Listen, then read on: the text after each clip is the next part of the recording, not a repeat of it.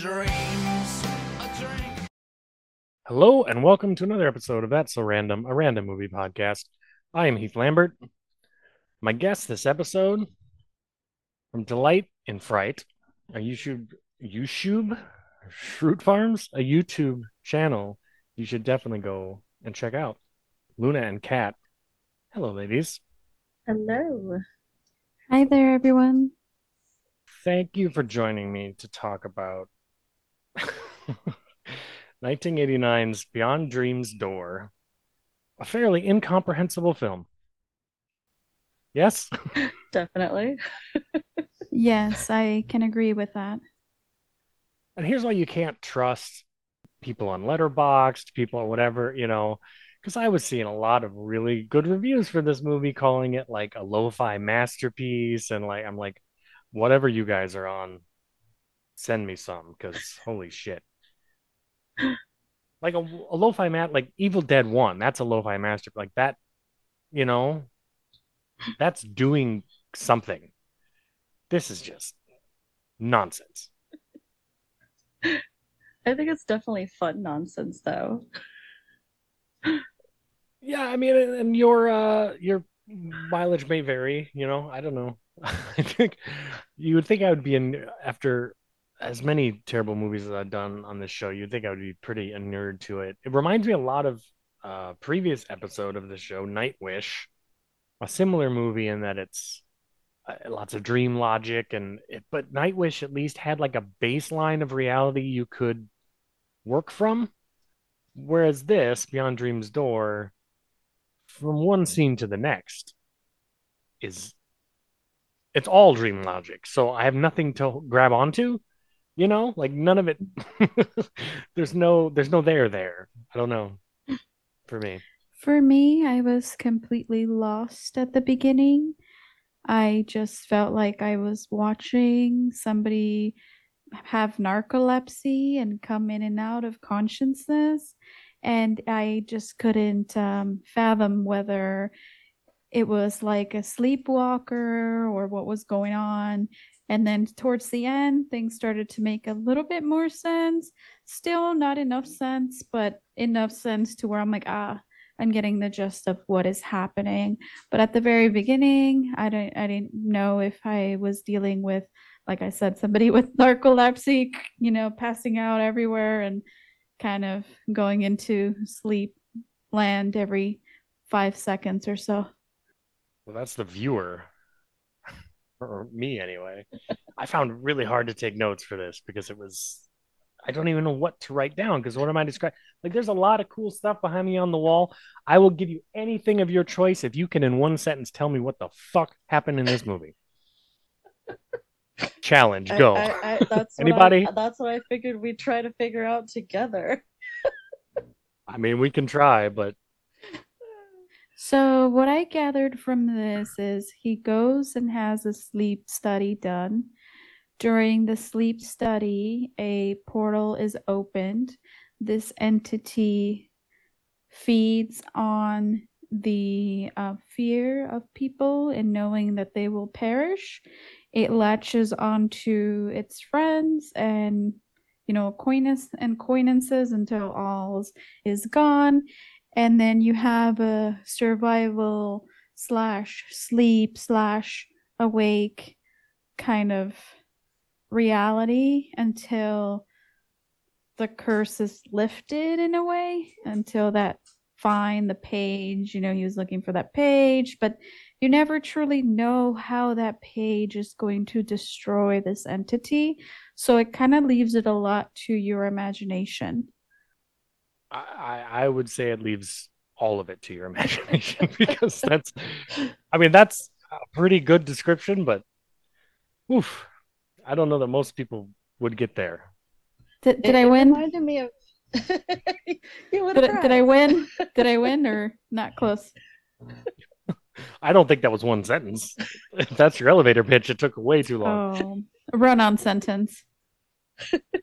Maybe. It reminds me of In the Mouth of Madness. It was very. You take that back.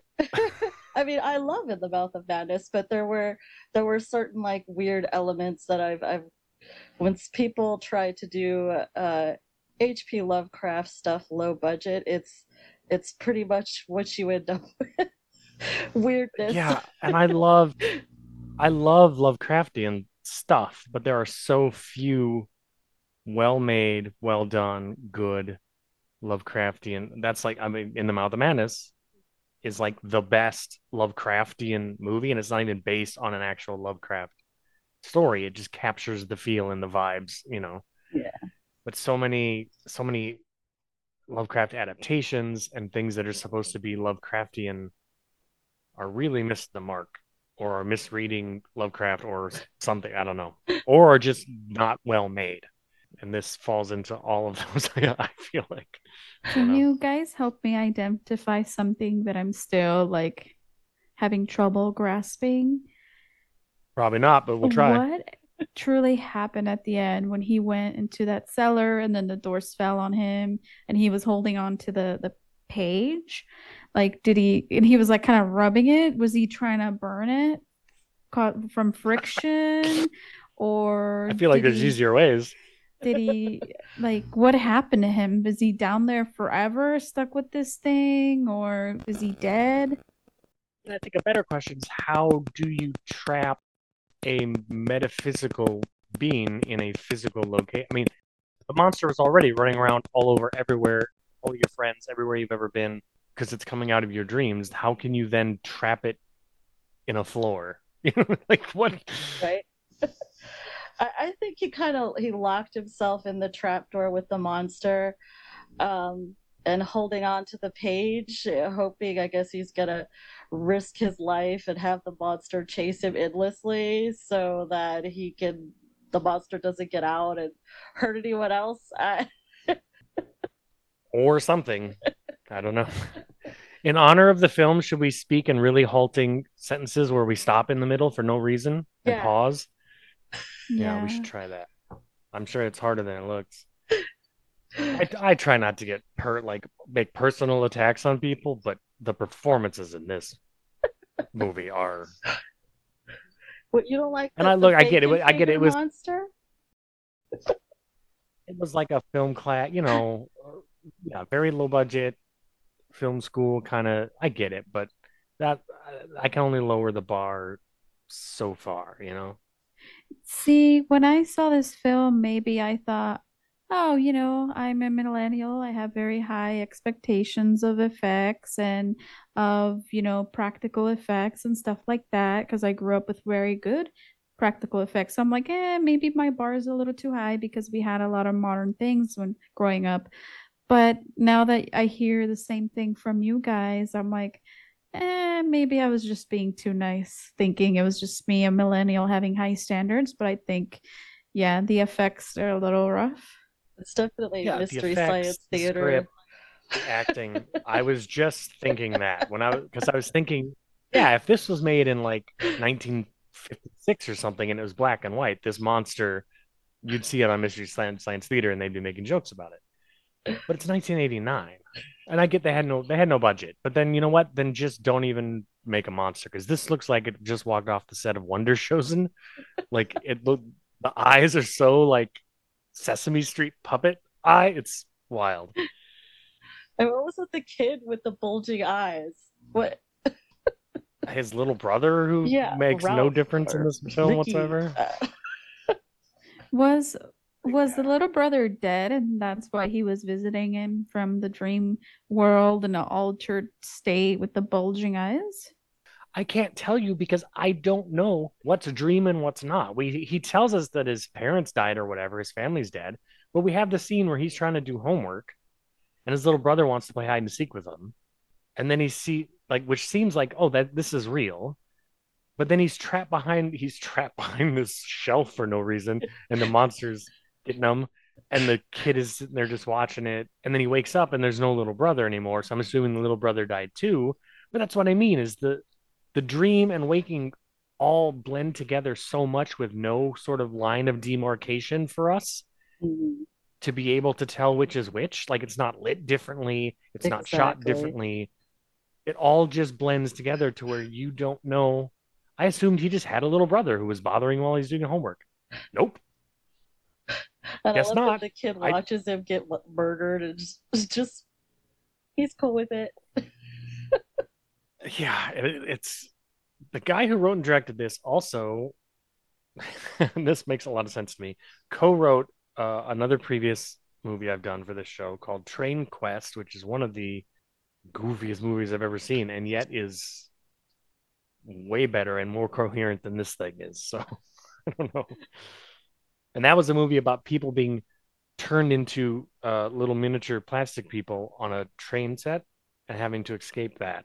So Sounds yeah, like an that movie interesting made theory. more sense than that. Sounds like he needs to go to therapy because he's running away from something. Or towards something. I don't know. I don't know. Let's dive into the notes. Like kind of go beat by beat. Or not beat by. I mean, but that's especially hard to do for this movie because the beats are so scattershot and all over the place, and what one scene doesn't necessarily lead into the next in a way that stories do. So Instead of beat by beat, do you mean dream by dream? Sorry, I had to. I like you, Luna. Well, you can tell it's 1989 because it's under 90 seconds before there's boobs. Yeah. Like instantaneous nudity. I'm like, oh, it's 1989. Straight to video movie. That's what we're doing. Throughout the film, he'll see these visions of this like temptress lady, this naked lady who's trying to. But what does that have to do with the monster? What does that have to do with his parents or his little brother or any? It's is that the monster appearing to him in a form he will appreciate? But then why not do that all the time? Why appear as a big scary red puppet and scare him if you're trying to lure him? You see what I mean? There's not a lot of internal. I know it's dream logic, but I still need a little bit of Yeah, logic. and he had bacon fingers. Maybe he just wanted him to be a vegetarian with the bacon fingers chasing him. I mean, do we think that it was legitimately bacon? Because it might have been. Like the prop might have been made of bacon, which good on you. But I don't know. And this guy, Ben Dobbs, he's played by a guy. He looks like slightly handsomer Jamie Kennedy. Does that make sense? Yeah, I can see it. You see what I'm saying? Mm. And now, is he supposed to be a high schooler or college student? I didn't understand that because I'm like, you're too old to be in both demographics. No, he's in college because it's TAs, it's teachers' assistants, are these two friends or not friends he has, but the two people that he drags into his dream, and it's Professor Knox, this lunatic Professor Knox. So yeah, he's in college, but doesn't seem to be doing a lot of schoolwork. He's just writing his dreams down and handing them to his professor as if their professor should give a shit. Because I went to college, and I tell you what, if I went to my professor and said, here's a dream I had. I wrote it down. It's 5 pages. Will you read this, please? They would have laughed in my face. Unless you're They doing have too like much a shit to psych, do. unless you're doing a psychology course where you have to identify your fears through your dreams or some sort of, analysis like that. Was he a psych student? Perhaps. Yeah, he was in the psych class and he took part in the psychology department's dream study, but like that's something you hand off to your TA. You don't even touch that. If he tries to hand that to you, you go, oh, you go give that to Eric. I don't want this should not cross my And then desk. the Like men in the white I have suits way come and more things take to you do. away. I am of the opinion that unless someone is sleeping with you, they don't get to tell you about their dreams. I don't want to hear it because I know it's really profound or funny to you. It's just nonsense to the rest of us. Keep it to yourself. The only people who have a right to tell me, "Oh my god, I just had the weirdest dream." Oh yes, go on. Is the person who's literally having sex with me. That's the only person. Otherwise, no thanks. Really? That's so interesting. I find people's dreams so fascinating, and I have the most vivid and wild dreams. So it's like kind of fun telling somebody so they can know how fucked up my brain is. So I don't know. It's interesting. Well, you might have more interesting people in your life than I have, maybe. But I've never had someone start explaining a dream to me and I go, "Wow, that is interesting." Like that's never once happened. It's either you should seek help or it is cool. You had an RV in your dream, huh? That's cool. And you went to a circus? All right. And your mom was there. That's cool. No, that's deep. Tell me more. Like, you know, Makes sense. My but husband told me about I'm a glad weird I'm ass glad you one. have very interesting dreams. Yeah, But see, he's earned the right. yeah, he has. I was hoping for something kinky, but it wasn't. It was just weird. Oh, My wife is gonna listen to this, and she's the one who always has RVs in her dreams for some reason. So I love you. aw. Oh, You can tell me about your RV dreams because you're goodly enough to sleep with me. That's funny. I guess I'll gotta think more carefully when I decide to tell people my dreams about my serial killer grandma hiding bodies in her basement. Those are the kind of dreams I have. But see, that's an but interesting dream. Not I was at the post office and I looked, and on the wall there was a wanted poster, but it was for Ronald McDonald. Fucked up, right? No, it's just random shit. What are you talking about? I don't care. Shut up. That's funny. So there's these, yeah, he has this hide and seek dream where his little brother and there's this monster puppet who's trying to get him, and then he wakes up. He goes to class. We spend a lot of time with these psychology TAs. Julie's been a TA for a while. Eric's the new TA, even though he looks like he is conservatively 37 years old. But he comes in, he's like, "Oh, is this my desk?" And well, we don't know it's the professor first. A guy comes in and is telling him, like, "I need to know right now how I did on my test because like my whole future depends on whatever." And he's like, "Well, it's like everything's cool." And this fucking lunatic pulls a gun out, a revolver, puts it to his own eye, and Eric just sits there like he's slowly reaching for the phone, but like you're not faster than a speeding bullet, my friend. But it's just Professor Knox. He does this to all the TAs. What a funny guy. No, you leave the department and go be a TA for the zoology or some like somewhere else because that guy is gonna get you killed. Yeah. I thought that scene would have totally been canceled in today's culture. I was like, whoa, that's like a kind of cruel joke. And I know in this time, I don't know if that kind of thing would be allowed in film, which is tragic, but I thought it was interesting. I don't know. I think in an R-rated horror movie you could get away with it, but beyond that, no, probably not. Probably not. And what kind of guy does that? Is he trying to prank him or?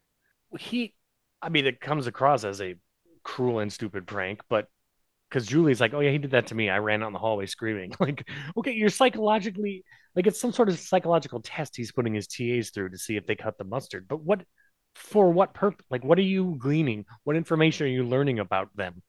That they're like good under pressure. If someone threatens to shoot themselves in the eye over their grades, they know what to do. Like, no one knows what to do about that.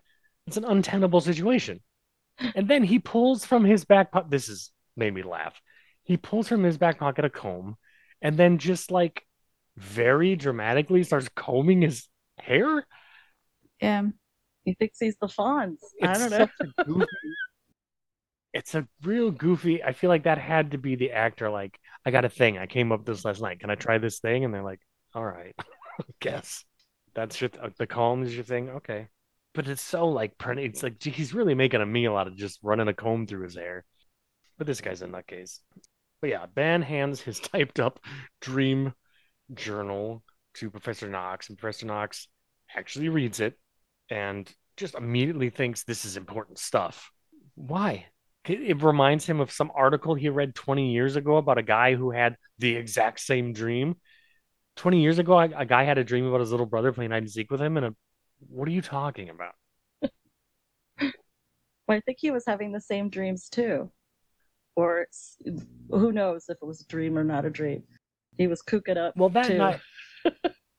that night at his house, Professor Knox, after he reads it, sees the little brother like in his house, and that makes him like, whoa. But that's still, I don't know. It just the conclusion that he jumps to very quickly of like, this is like world shattering cosmic horror business we have going on, and we need to investigate. Like, or you read this guy's creepy dream and it affected you, and now you had your own dream about his little brother. Like, he just jumps to this is earth shattering stuff. We need to drop everything and investigate very quickly.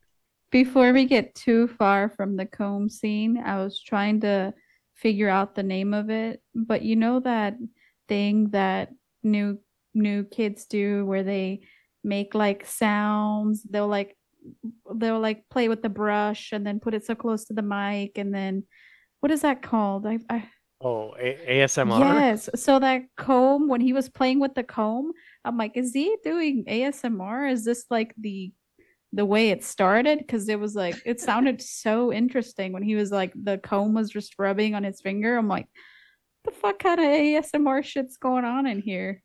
Yeah, the brrr as he runs his fingers down the. Yeah. I think he's just being annoying in another way to people, like, because he can't help himself. Yeah, some guy named D.F. White had the same dream 20 years ago. He remembers it in a textbook or something that he read so long ago. So they're at the library, they're trying to find this book. They find the book, but it's missing. This is where, again, if someone can explain to me, because I'm a pretty smart guy. I feel like I'm usually steps ahead of a movie. This one, I was buried. There's a page missing, and this page is proof. And again, the page is just describing a dream a guy had 20 years ago. But this page is proof, rock solid, scientific, I guess, proof that this dream monster is real and is coming to get you. So we have to find this page to prove how. How is that proof? How are the ramblings of a lunatic who's in prison scientific evidence of this dream monster? And now we can prove it to Ripley's Believe It or Not, or what? Like, what does any of this mean? Well, whoever has the paper, the monster stalks you for it. So that's your proof. You can see the monster. He kills you. The end. Yeah, but Ben didn't have the page when he started having the dreams. He just randomly started having the dreams. So the monster didn't need him to have the page then. True. Then he suddenly does. I have to get the page back from you so that you can't prove to people I exist, but I'm going to keep appearing to everyone you know and showing them that I exist. So this plan is fucked from Jump Street. Like, I don't know.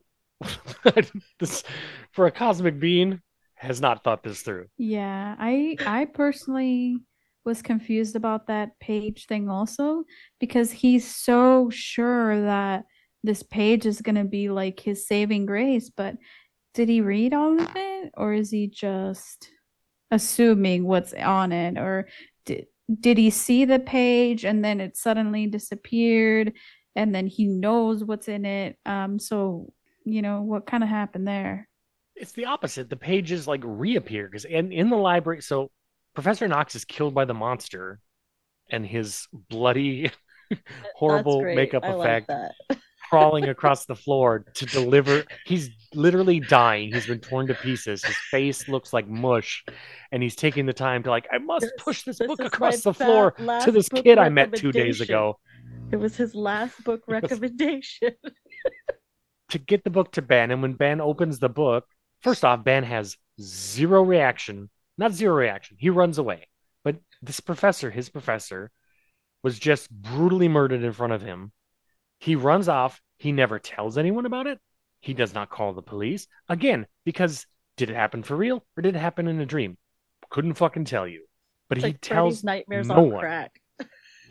He just goes about his day, continues to go to class. Like, what are you talking about? But when he first gets the book from the professor, yeah, there's some pages torn out of the middle, and that's the account of this D.F. White guy having the same dream that Ben is having, or whatever. My head hurts even just saying these sentences. But then he brings the book to Eric, the TA, and when he opens it, the pages are there, and he freaks out, like throws the book across the room, like, "Oh God, those pages were gone, and now they're there." But then they aren't really. He just saw that they were, because we never opened the book again to see if they're gone or not. So yeah, he said, but it was a regular book. It didn't have anything about what he thought it did before. I mean, the audience can't see the look on my face right now, but Yeah.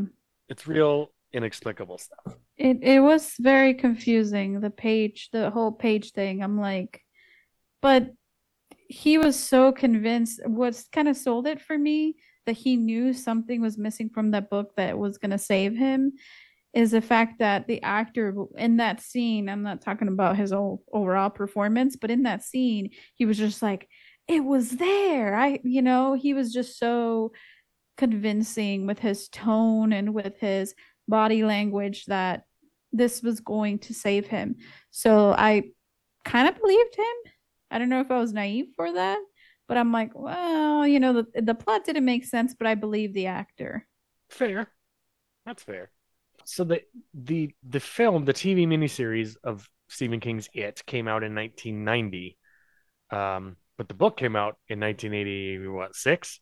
And the guy who made this movie fucking read that book Yeah. because there is so much sewer imagery and red balloons floating around and then popping and blood comes out, like lifted straight out of it, like crazy.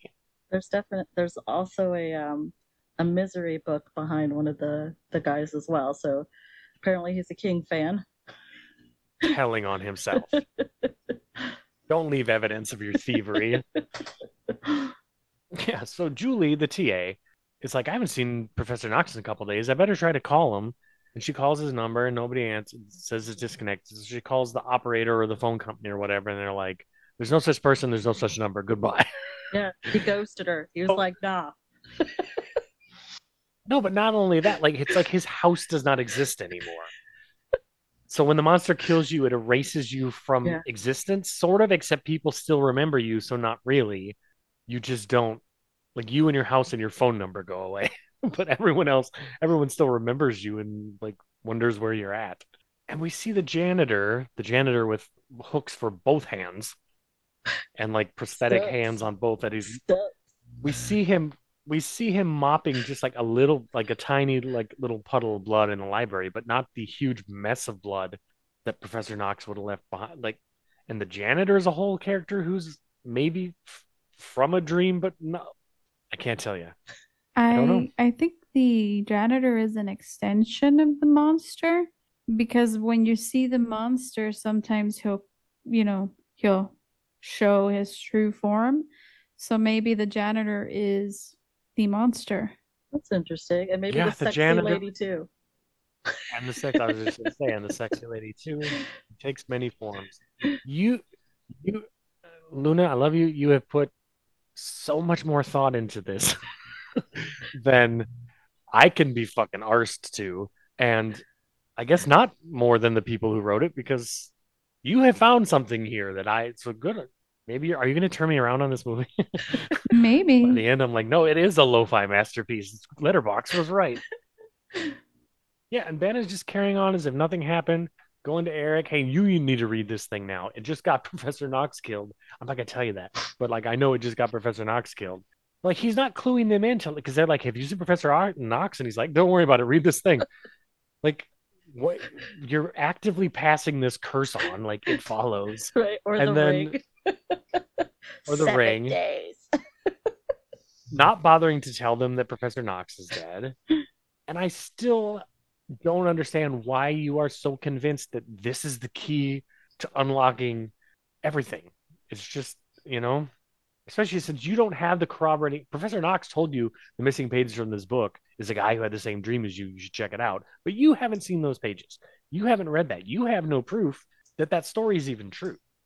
Professor Knox isn't just misremembering a movie he saw 20 years ago, but he's putting his all into it.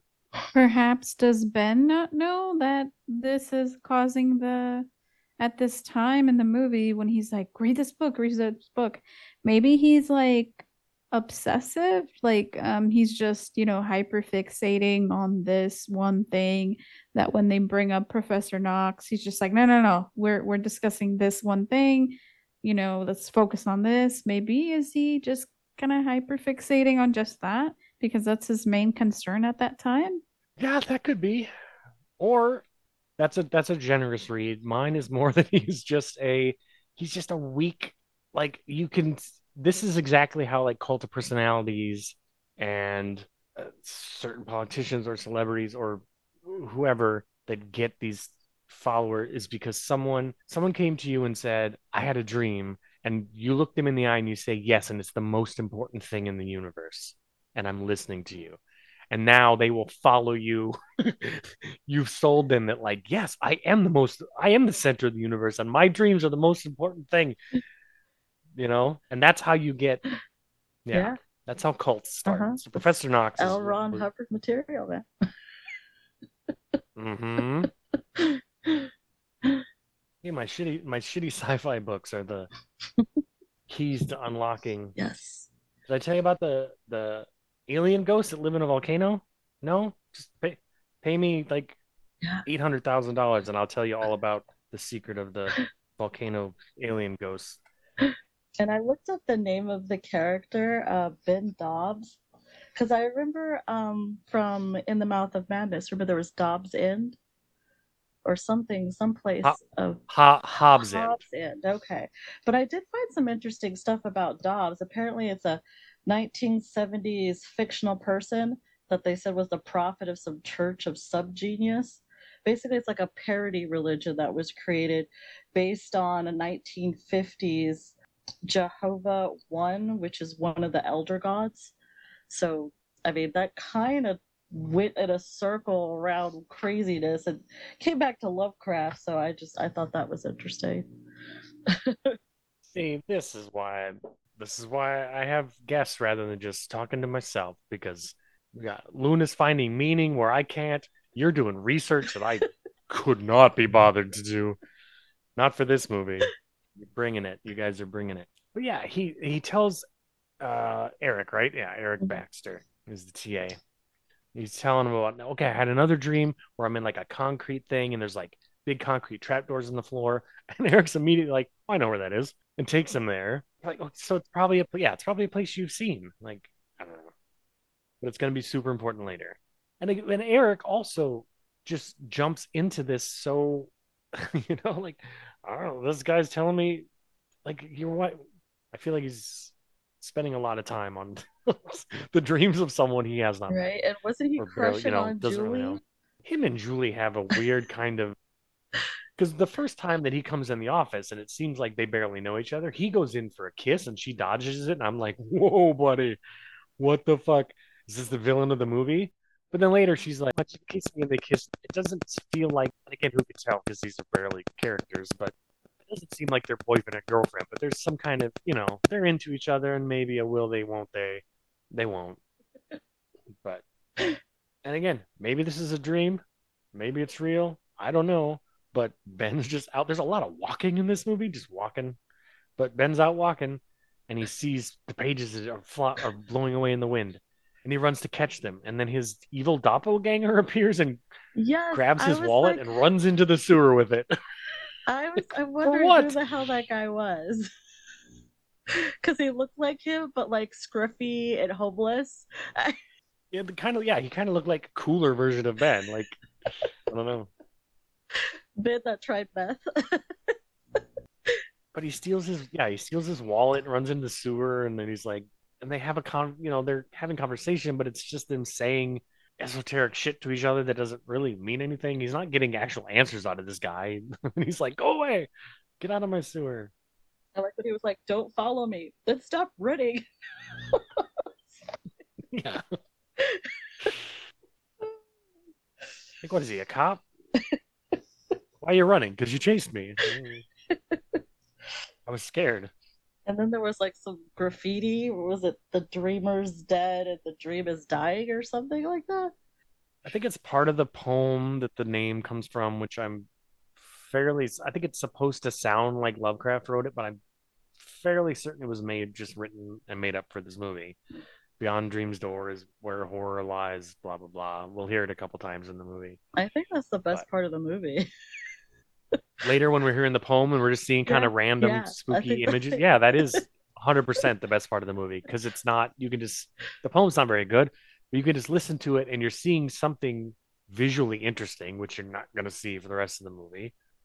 I guess there's super goth flourishes where though. he's trying, like when he has a dream, because he has a dream about finding his parents, and the bloody red head rolls off the bed, and then the monster's like under the sheet. But when he comes in, it keeps showing the light bulb burning out in like very close up and slow mo, which is like interesting and cool, but it belongs in a different movie. Maybe, I don't know. What did you think about the goth poetry, Luna? Did you like it? Um, I was kind of like sidetracked at that point because I was still trying to figure out how the fuck that guy that he was chasing down the sewer thing, how he got there. Because I'm like, who is he? Why is he there? Why did he take that item from him? Who put him there? It was his subconscious. I'm like, what the fuck is that? At first, I'm like, maybe it's a hobo trying to steal his shit. But then I'm like, but it's him. So it just made no freaking sense. Well, and here's the thing, and it's the problem with the movie is that it doesn't matter. Because again, it might be a dream, it might not be a dream. We don't know. It comes to nothing, and it's not like at the end of the movie, the doppelganger returns from the shadows. Here's your wallet back, and it saves the day. Like it does not matter at all. So, There's not really enough backstory on any of the characters for you to really care about them. At least I didn't think so. No, I was gonna say no, not really. And if you think about it, there's doubles. There's a but throughout the movie. There's a lot of doppelganger doubles where it's like he'll be talking to somebody and then they'll say something and you're like, that's not the real version of him. You know what I mean? So there's like all these versions of each other. Like you got the evil version and this, and you're like, who's making copies of these people and why do they care to make copies of them? I noticed the dialogue was like that too. Like there was the guy that said, "Never seen a hand before," and then there was what was it? Never touched a dream before. One of the sexy ladies say to him. It's just like a lot of duplication. Either they just forgot like how to write dialogue. It was like, oh, let's just do what we did before, but a little different. I don't know.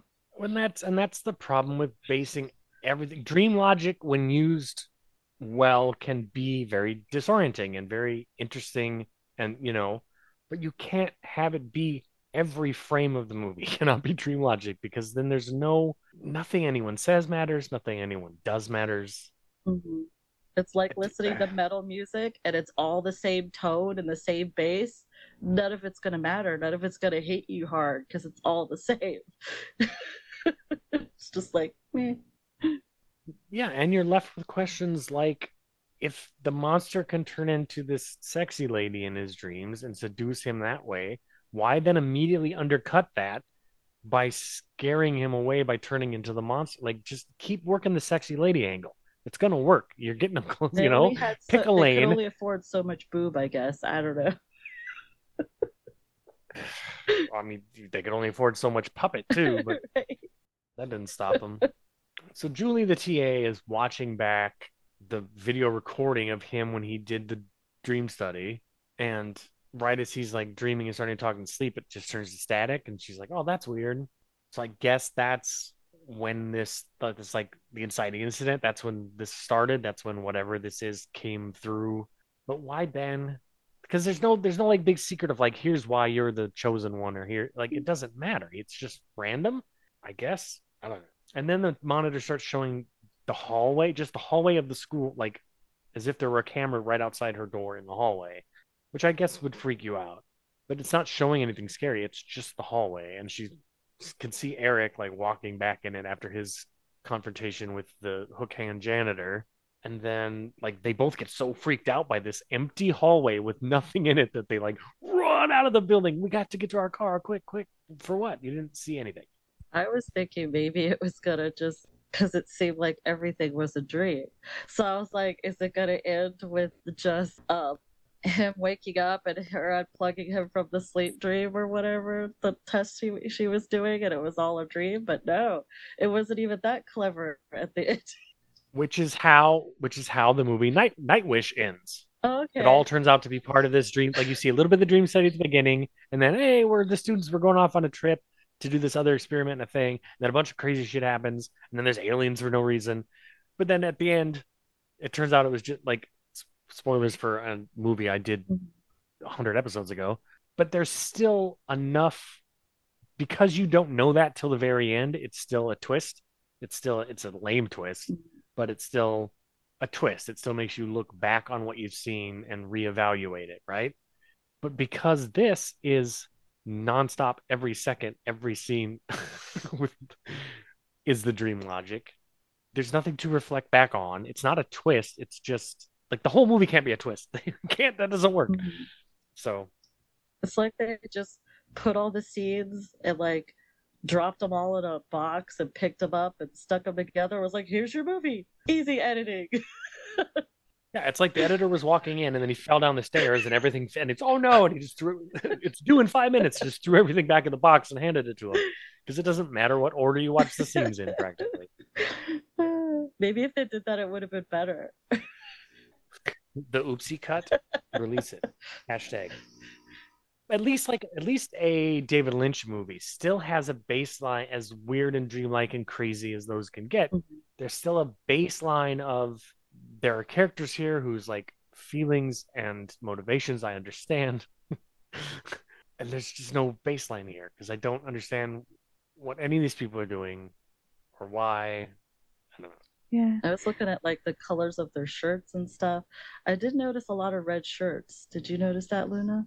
I didn't pay attention to their clothes because I was just trying to figure out what the fuck was going on. But going back to the David Lynch thing, I don't understand his movies. Like Lost Highway, I was lost on this Lost Highway. I was like, what the hell is going on? It's just I don't know. I couldn't follow it, but for some reason, as crazy as this sounds, I was able to follow this more than Lost Highway. So David Lynch films I struggle with, so I'll probably have to sit down with Kat and kind of talk through it while we watch it together because I was like, oh god, get me a Oh, it's one of taxi. those you got to watch a couple times to really. The first time I watched it, I was the same way. I'm like, what the heck? Well, I would like it noted that Luna has just publicly said she prefers Beyond Dream's Door to David Lynch's Lost Highway. I don't Let's prefer make it. a I just T-shirt for the director. He'll be super stoked. I didn't prefer it. It's not preferential. I prefer fantasy horror. This was definitely not fantasy horror. But I understood it a little more. I'm just busting your balls. Yeah. Eric had a whole thing about paper airplanes, and now he's getting the missing pages Yeah. that Ben is looking for are getting thrown at him down the hallway in the shape of paper airplanes. Who was throwing those? What do you guys think? Who was throwing those? Because that confused me. I'm like, who the hell? The monster with But his why? his bacon fingers. Well, the only other person there is the janitor, but I don't know. Can you throw a paper? Can you fold one? Can you fold and throw a paper airplane with both your hands or hooks? Maybe. I don't know. Also, when Eric and Ben went down and scoped out here's these concrete trapdoors that I had a dream about. He found some teeth on the ground and just puts them in his pocket. Yeah, doesn't tell him. Doesn't tell Ben about it. They're dirty, nasty teeth He's on the gonna sell ground. them Why are on you even eBay. touching them? Why are you even touching them? Because they're either important clues that you need to save for later, or they're just gross teeth on the ground, and you shouldn't like the immediacy with which he's like, "I'll need these for later." Why? Why would you think that ever? Well, keep in mind, guys, this movie was pre-COVID area, so there's no risk of catching COVID through, saliva. So I guess it's pretty safe. Fair. He was going to give him Can't to a argue with witch that. to cast a spell. I don't know. And then there's again, I'm assuming a dream in which Ben sees D.F. White, the guy who wrote the book with the dream just like his, Mhm. and he chases them, and he's chasing them all over, and he chases them to a house full of pancake makeup zombies. And that's what is that? What is that? Does that what does that represent? What is it like? Did you notice Or his suitcase or code? it represents nothing. His suitcase, the No. code to his suitcase was 0000. See, I was like, what? even if you get these missing pages back, they're just going to get stolen from you because you have the worst security. Like, Yeah. All of the people that do security for a living cringed in that moment when they figured out the password is 0000. Well, this was, I mean, 1989, we were kind of still before really the age of like, you have passwords. I didn't have passwords for things when I was a kid because computers were, what they were, and the internet was just kind of getting off the ground. What Like about now I have to remember so many goddamn passwords Yeah, what now. about bike locks? Because if you didn't have a bike lock in those Sure. days, you'd get jacked big time, especially if you grew up in the rough side of the neighborhood like I did. You needed a lock with the code or key or something. So, Yeah, you need a combination lock for your school locker or your yeah. bike, but that didn't have to, I didn't have 19 of those, and each one had to be different from the other one, and it needed to have an exclamation point in a capital letter. It was just left this many, right this many, left this many, done. A little easier. True. It's definitely a movie that And you then, you can never know what's gonna happen. Never know where it's gonna happen next when you're watching this. no, I guess it is a little unpredictable. It has that going for it. So Eric has a dream that Julie is dead, and then Julie visits Ben's dreams and is trying to tell him to, I don't remember. Honestly, it doesn't matter, but it's more blah blah blah about the pages and whatever. But then they're like, "Oh no, Julie's been sucked into this too." So they run to Julie's house, and she's just been decapitated. Like, sayonara, Julie. It was fun. I would have rather watched. You seemed more interesting than these two schmucks, but And then when they take off, what they take off, and Julie's like, "Oh, all over this window," and then he takes off, and he's hanging out the door. Like, when did that happen? Like, he's in the car behind the window, and then he takes off, and the dude's hanging out the car, and he like pulls it back in. I don't get how he got hanging out the car. well, and then also, yeah, they flee Julie's because they saw Julie decapitated, but then like zombie Julie is like scaring them or whatever. So they run away, and again, report this to no one. True. They never speak of it again, except that so they drove away, right? They 100% drove Yeah. away from Julie's house. And then the next the next day when Eric wakes up, he's like, "Oh, I gotta get my car." And then he goes out to his parking spot and it's gone. And he's like, "Oh, I left it at Julie's house." No, you didn't, motherfucker. I just watched you drive it Wasn't that the away from other Julie's guy's house. car? Was it the other dude, Ben's car?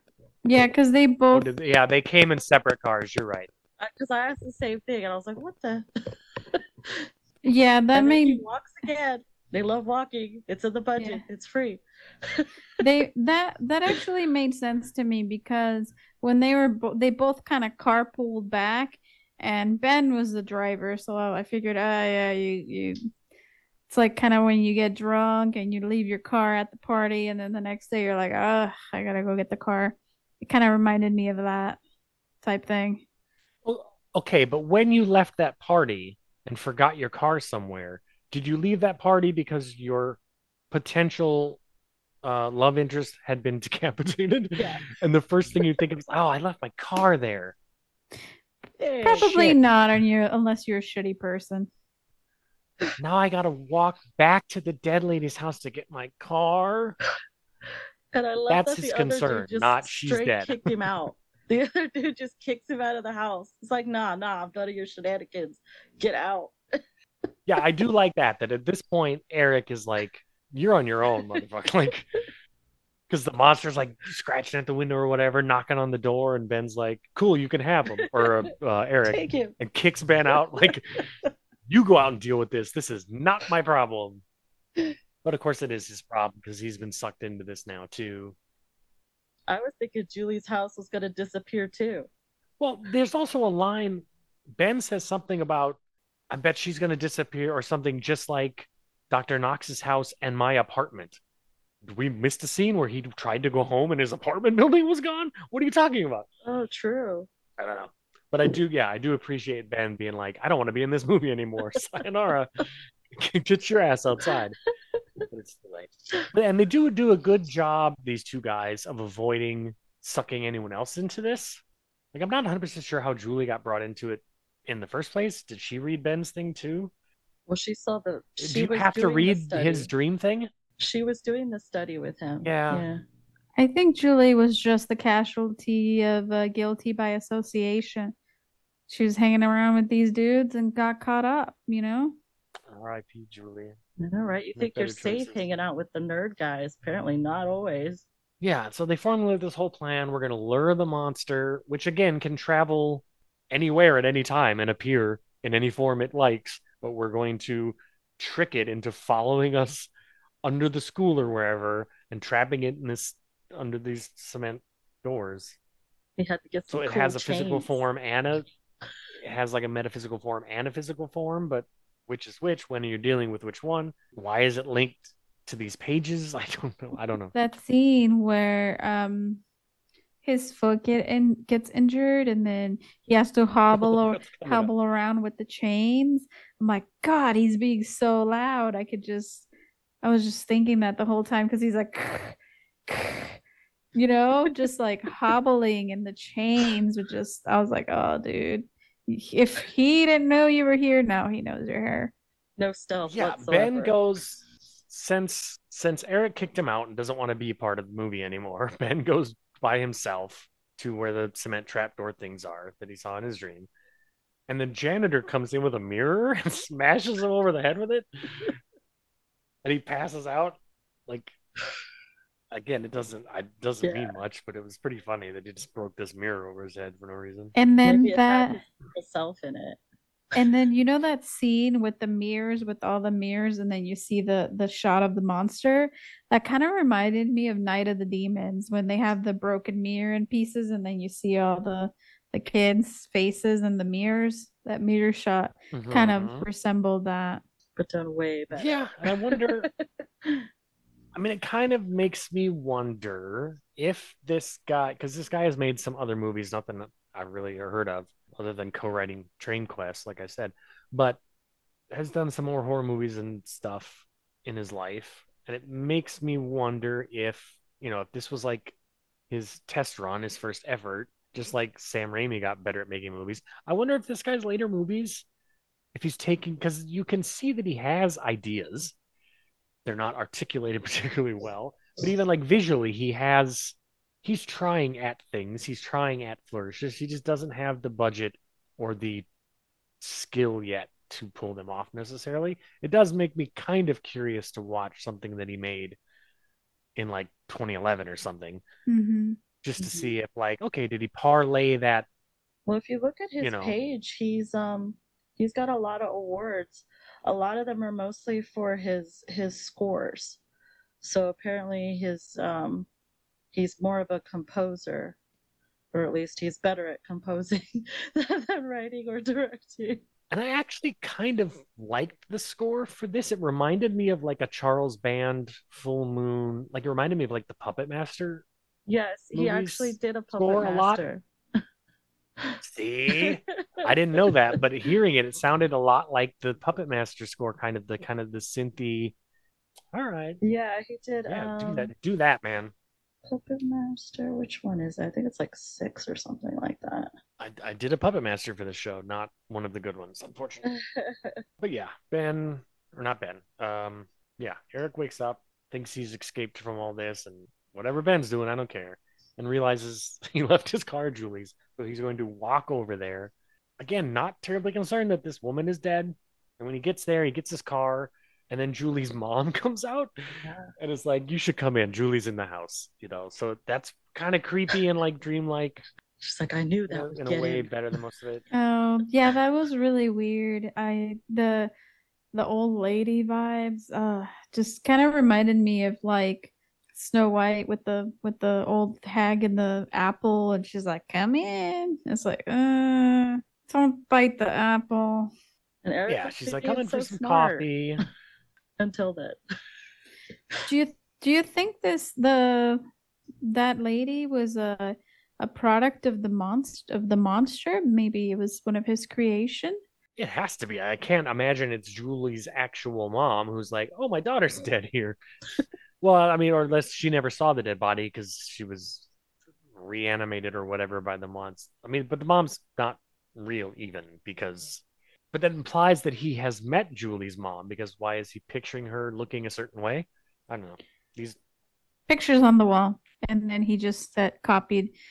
Maybe he entered Julie's house and maybe. then, oh, there's a picture of the mom. Let me just. Or maybe he was just dating Julie to get to her mom, you know? Yeah. It's Granny Shager. I read about you. But yeah, she invites him in and then she's like, "Oh, I just finished cleaning." She's got blood on her hands and she's like, "Oh, Julie's in her room." And he goes downstairs. This made me laugh. He opens his door and all that's in the room, there's no furnishings, no nothing. It's just a coffin. And he closes the door, goes across the hall, and opens the other door, and it's another Another coffin. coffin. I thought that was It made me great. laugh so hard. Yeah, and then Julie is there, yeah, looking like a zombie. He runs out, runs back home, leaves his car again, and just runs. Like you came here to get your car, and now you're leaving without it. Also, if Julie is actually dead and her decapitated body is somewhere in that house, you probably don't want to leave your car there because sooner or later the police are going to wonder why your car is there. Yeah. Don't think too hard. I didn't see any representation of law. So he runs back all the way back, and the red book, is sitting on the steps, and he's like, "No, no, no, I'm not getting dragged back into this." Even though you just saw some crazy shit, so you're clearly still in it, but whatever. Yeah. He tries to step over it, and this is a much better puppet, I think, than I mean, it's also pretty bad, but better than the big monster. This book has like a mouth and teeth and clomps onto his foot, and he's dragging himself up the stairs, trying to kick this book puppet off his foot. It's pretty funny. It's very Evil Dead. It is very Evil Dead. Me and Kat play Dungeons and Dragons. So it reminds me of the mimic, that Yeah. creature from Dungeons and Dragons of the book. Yeah, I was like, oh, they got a mimic in here. Is he a Dungeons and Dragons fan or something? Yeah, it could have been lifted from that or Evil Dead, or so he's cleaning up his wound, and he's visited by Zombie Julie again, who's like, I'm the monster and I'm right outside, and you'd be better off killing yourself because when I get a hold of you, it's going to be way worse. So you should just kill yourself, which Yeah. is fair, but also, but what? Explain to me what the monster's goal is. Is it to kill people? Is it to get them to kill themselves? Is it to just drive them crazy? I mean, if it's Lovecraftian, it should just be it's just to drive people crazy and cause chaos. Chaos. Yeah, I think to get the most fear and chaos and panic out of people, and then finally when it has all the energy it needs from you, it just kills you. That's how I saw it. But he's like, no, I'm not gonna kill myself. I'm gonna go help Ben because obviously this is still happening and it's true. So he runs to where he knows Ben will be. But again, the monster has knocked Ben out with a mirror. Ben has been laying unconscious on the floor for however long and just left him be. You could have eaten him then. You could have ripped his head off. Maybe Why? the Like you need. monster's goal is for all of us to watch the movie and be totally confused. That we fed the monster with our confusion. It's like it's the end of In the Mouth of Madness, except instead of driving us crazy, it just makes us confused. Yes. And then yeah, and he's dragging these chains around because the cement trapdoors already have ropes that we've seen work to open it and close it. They're perfectly sufficient to handle the job, but they take the time to pull the ropes out and replace them with chains that he's dragging around through this building for what? Well, remember the rope? One of the ropes snapped. So they needed the chain to be stronger because I don't know if you remember that scene where one of the ropes would just went. I clearly don't. Yeah, yeah, yeah. That's why they grabbed the There you go. chains because it was stronger than the rope. That rope was like some 99-cent Dollar Tree rope that just a little blow on it and it just like collapses on itself. Also, what are these cement trapdoors to? What is usually stored under there? We never see what's actually Demons, under there. apparently. Yes. And hands, all the hands reaching. You ever But seen then a hand before? But there's a lot of hand stuff in this movie, and I don't mean in the fun, sexy way. And then Eric gets unceremoniously killed. The monster just appears behind him and pulls his head off like he does everybody, and just like, okay, bye, Eric. I'm glad you showed up for the movie. And then yeah, Ben lowers himself into the trapdoor with the page, which he got back when and how? The whole movie was him looking for this page. He got it from the homeless version of himself, or No, Yeah. I thought he got it from the place where they were gonna go get the monster. Isn't that where the page was? No, well he got it from his other self, balled it up and put it in his wallet. It gave it to him, and oh then yeah, yeah. he put that page in the between. He dropped it and down into the bottom, I thought. So I Oh, don't know how he had it. I guess when he jumped down, he grabbed it again. But again, because you have dream logic as a crutch to fall back on, nothing has to make sense. And it's almost criticism proof, you know? I mean, I've done my best here, but if somebody comes at you, you're the screenwriter, and they're like, "Hey, this thing didn't make sense," you're like, dreams." It's your catch-all answer for everything, so none of it matters. And that's Beyond Dream's Door. I found a very I wouldn't even say confusing because that implies that I put the effort into thinking about it that Luna did. Just yeah, kind of just yeah, and I didn't care enough to put the effort into trying to figure it out. But that's me. Not everyone has the same experience, well, viewing if it experience as me. means anything, I only paid this much attention because I knew I'd do this podcast with you and I didn't want to sound stupid. So that's why I did this much work into it. If I was just And watch that's and I was if I was watching this for fun, I would have probably just kind of been like, this is stupid. turned it off. Yeah, probably. Yeah, that's why I take notes the way that I do because if you had an hour after I watched, if I hadn't taken notes, an hour after I watched it, I would have been like, I wouldn't have been able to tell you a thing. Like, Oh, it all just blurs together. Yeah, and that's Beyond Dream's Door. I didn't care for it myself, but yeah, your mileage may vary. It seems like it's possible to get something out of it, just not, I'm not that guy, I guess. And that's okay. It's okay to like a movie, which apparently a lot of people in Letterboxd like this movie. It's okay to not like a movie. Everything's fine. It is that time of the episode where I press the magic button and see what next episode's movie chosen completely at random from everything streaming will be. Pressing the magic button now.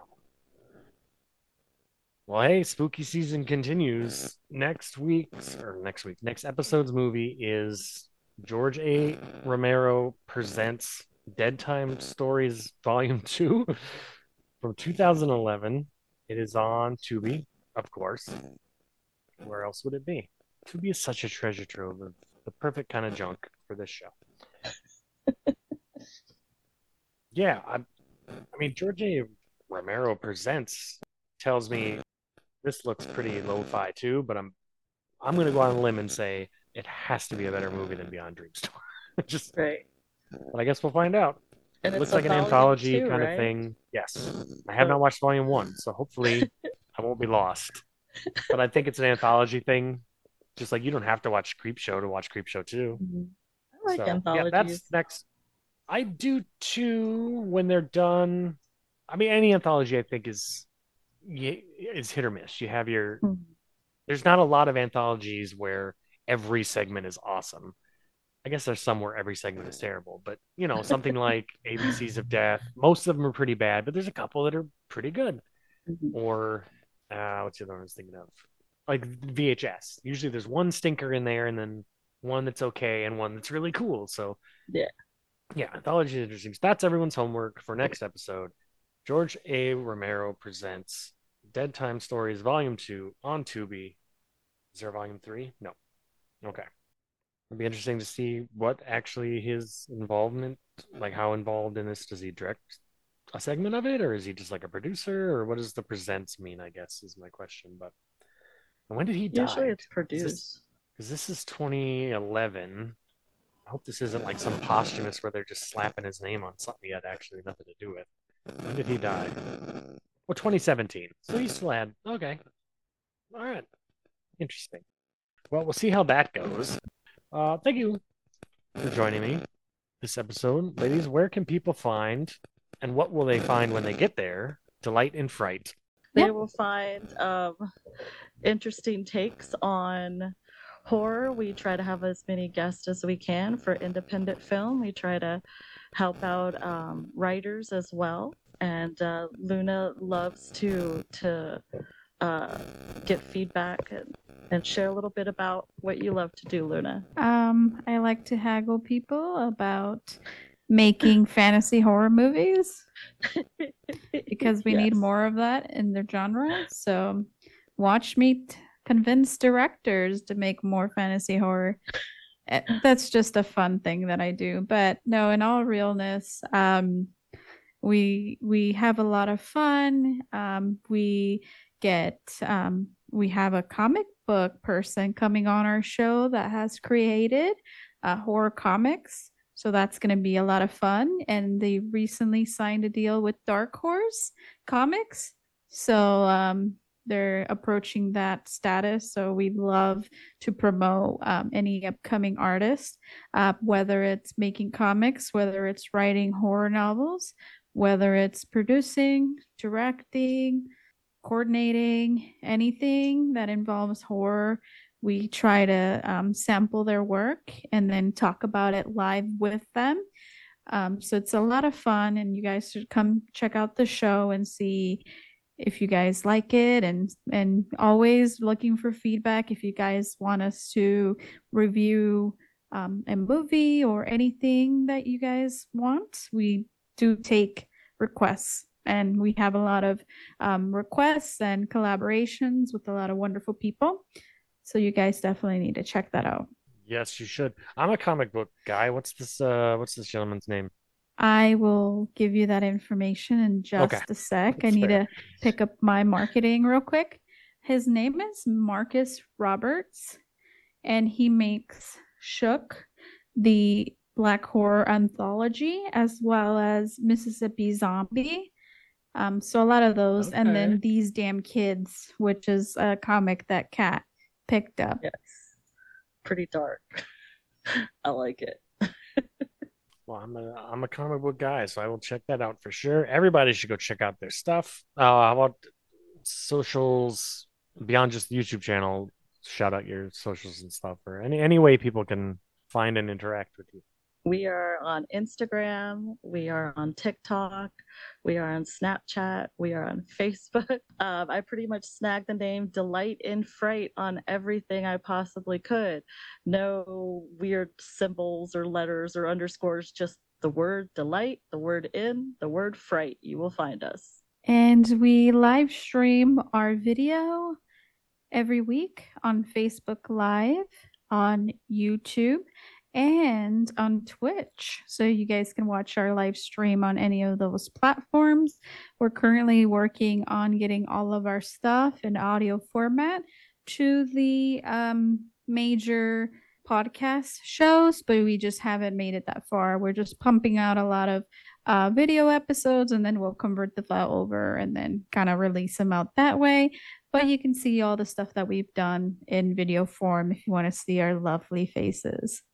And we're also on Excellent. the only horror social app for horror people by horror people. And we interviewed the creator, Damon, and the app is Slasher. So definitely check out the Slasher app and create a free profile. Everybody you know is going to be into horror that's on there. So it makes everything a lot more easier when you're looking for other fellow horror junkies. Yeah, I made a lot of connections that way. Shout out to Slasher. Shout out to Damon, who has been on this show twice. Nice. Whoa, nice. He's been on our Great. show also. We love him. Yeah, he rules. Slasher rules. Who did not have the foresight to get all of my things under the same name, can be found on Twitter at Heath Lambert 78. The show is at That's a Random P2 for some reason. And then TikTok, Mastodon, Hive, and Slasher, some form or other of That's a Random Podcast, That's a Random, or That's a Random Pod. Try all those. If one doesn't work, the other one probably will. Yeah, I think that'll do it for this week. Thanks again to Luna and Kat. of Delight in Fright for joining me. Go check out all their stuff and be back here next episode for Dead Time Stories Volume 2. Bye, everybody. Thank you. Thanks for having us. Bye, everybody.